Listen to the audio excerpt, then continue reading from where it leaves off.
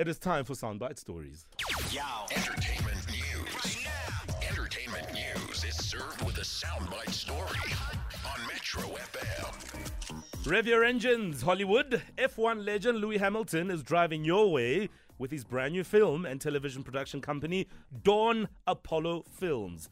So Hamilton, who currently holds the record for the most F1 wins, pole positions and podium finishes, tells Deadline that he's always wanted to be in the film and TV space, and it's always been his dream to kind of go out there and tell stories. Now, the company already has 2 productions in the works. One of them is a film based on, you guessed it, F1 racing. Another one will be a documentary telling the story of Lewis Hamilton's life journey. Now, here is Louis talking about whether he would become an actor one day or not.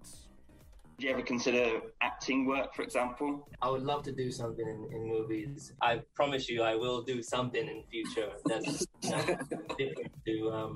different to cars. So there are some really interesting conversations that are happening, and so I would love to. But I don't even know if I can really act. So we'll be determined.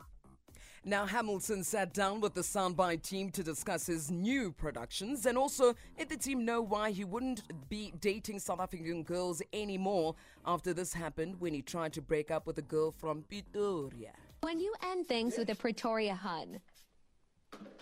It's over. It's over in our ring. It's over in is over. It's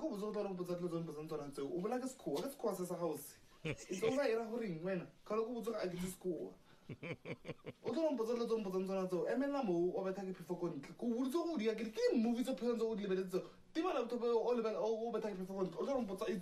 over.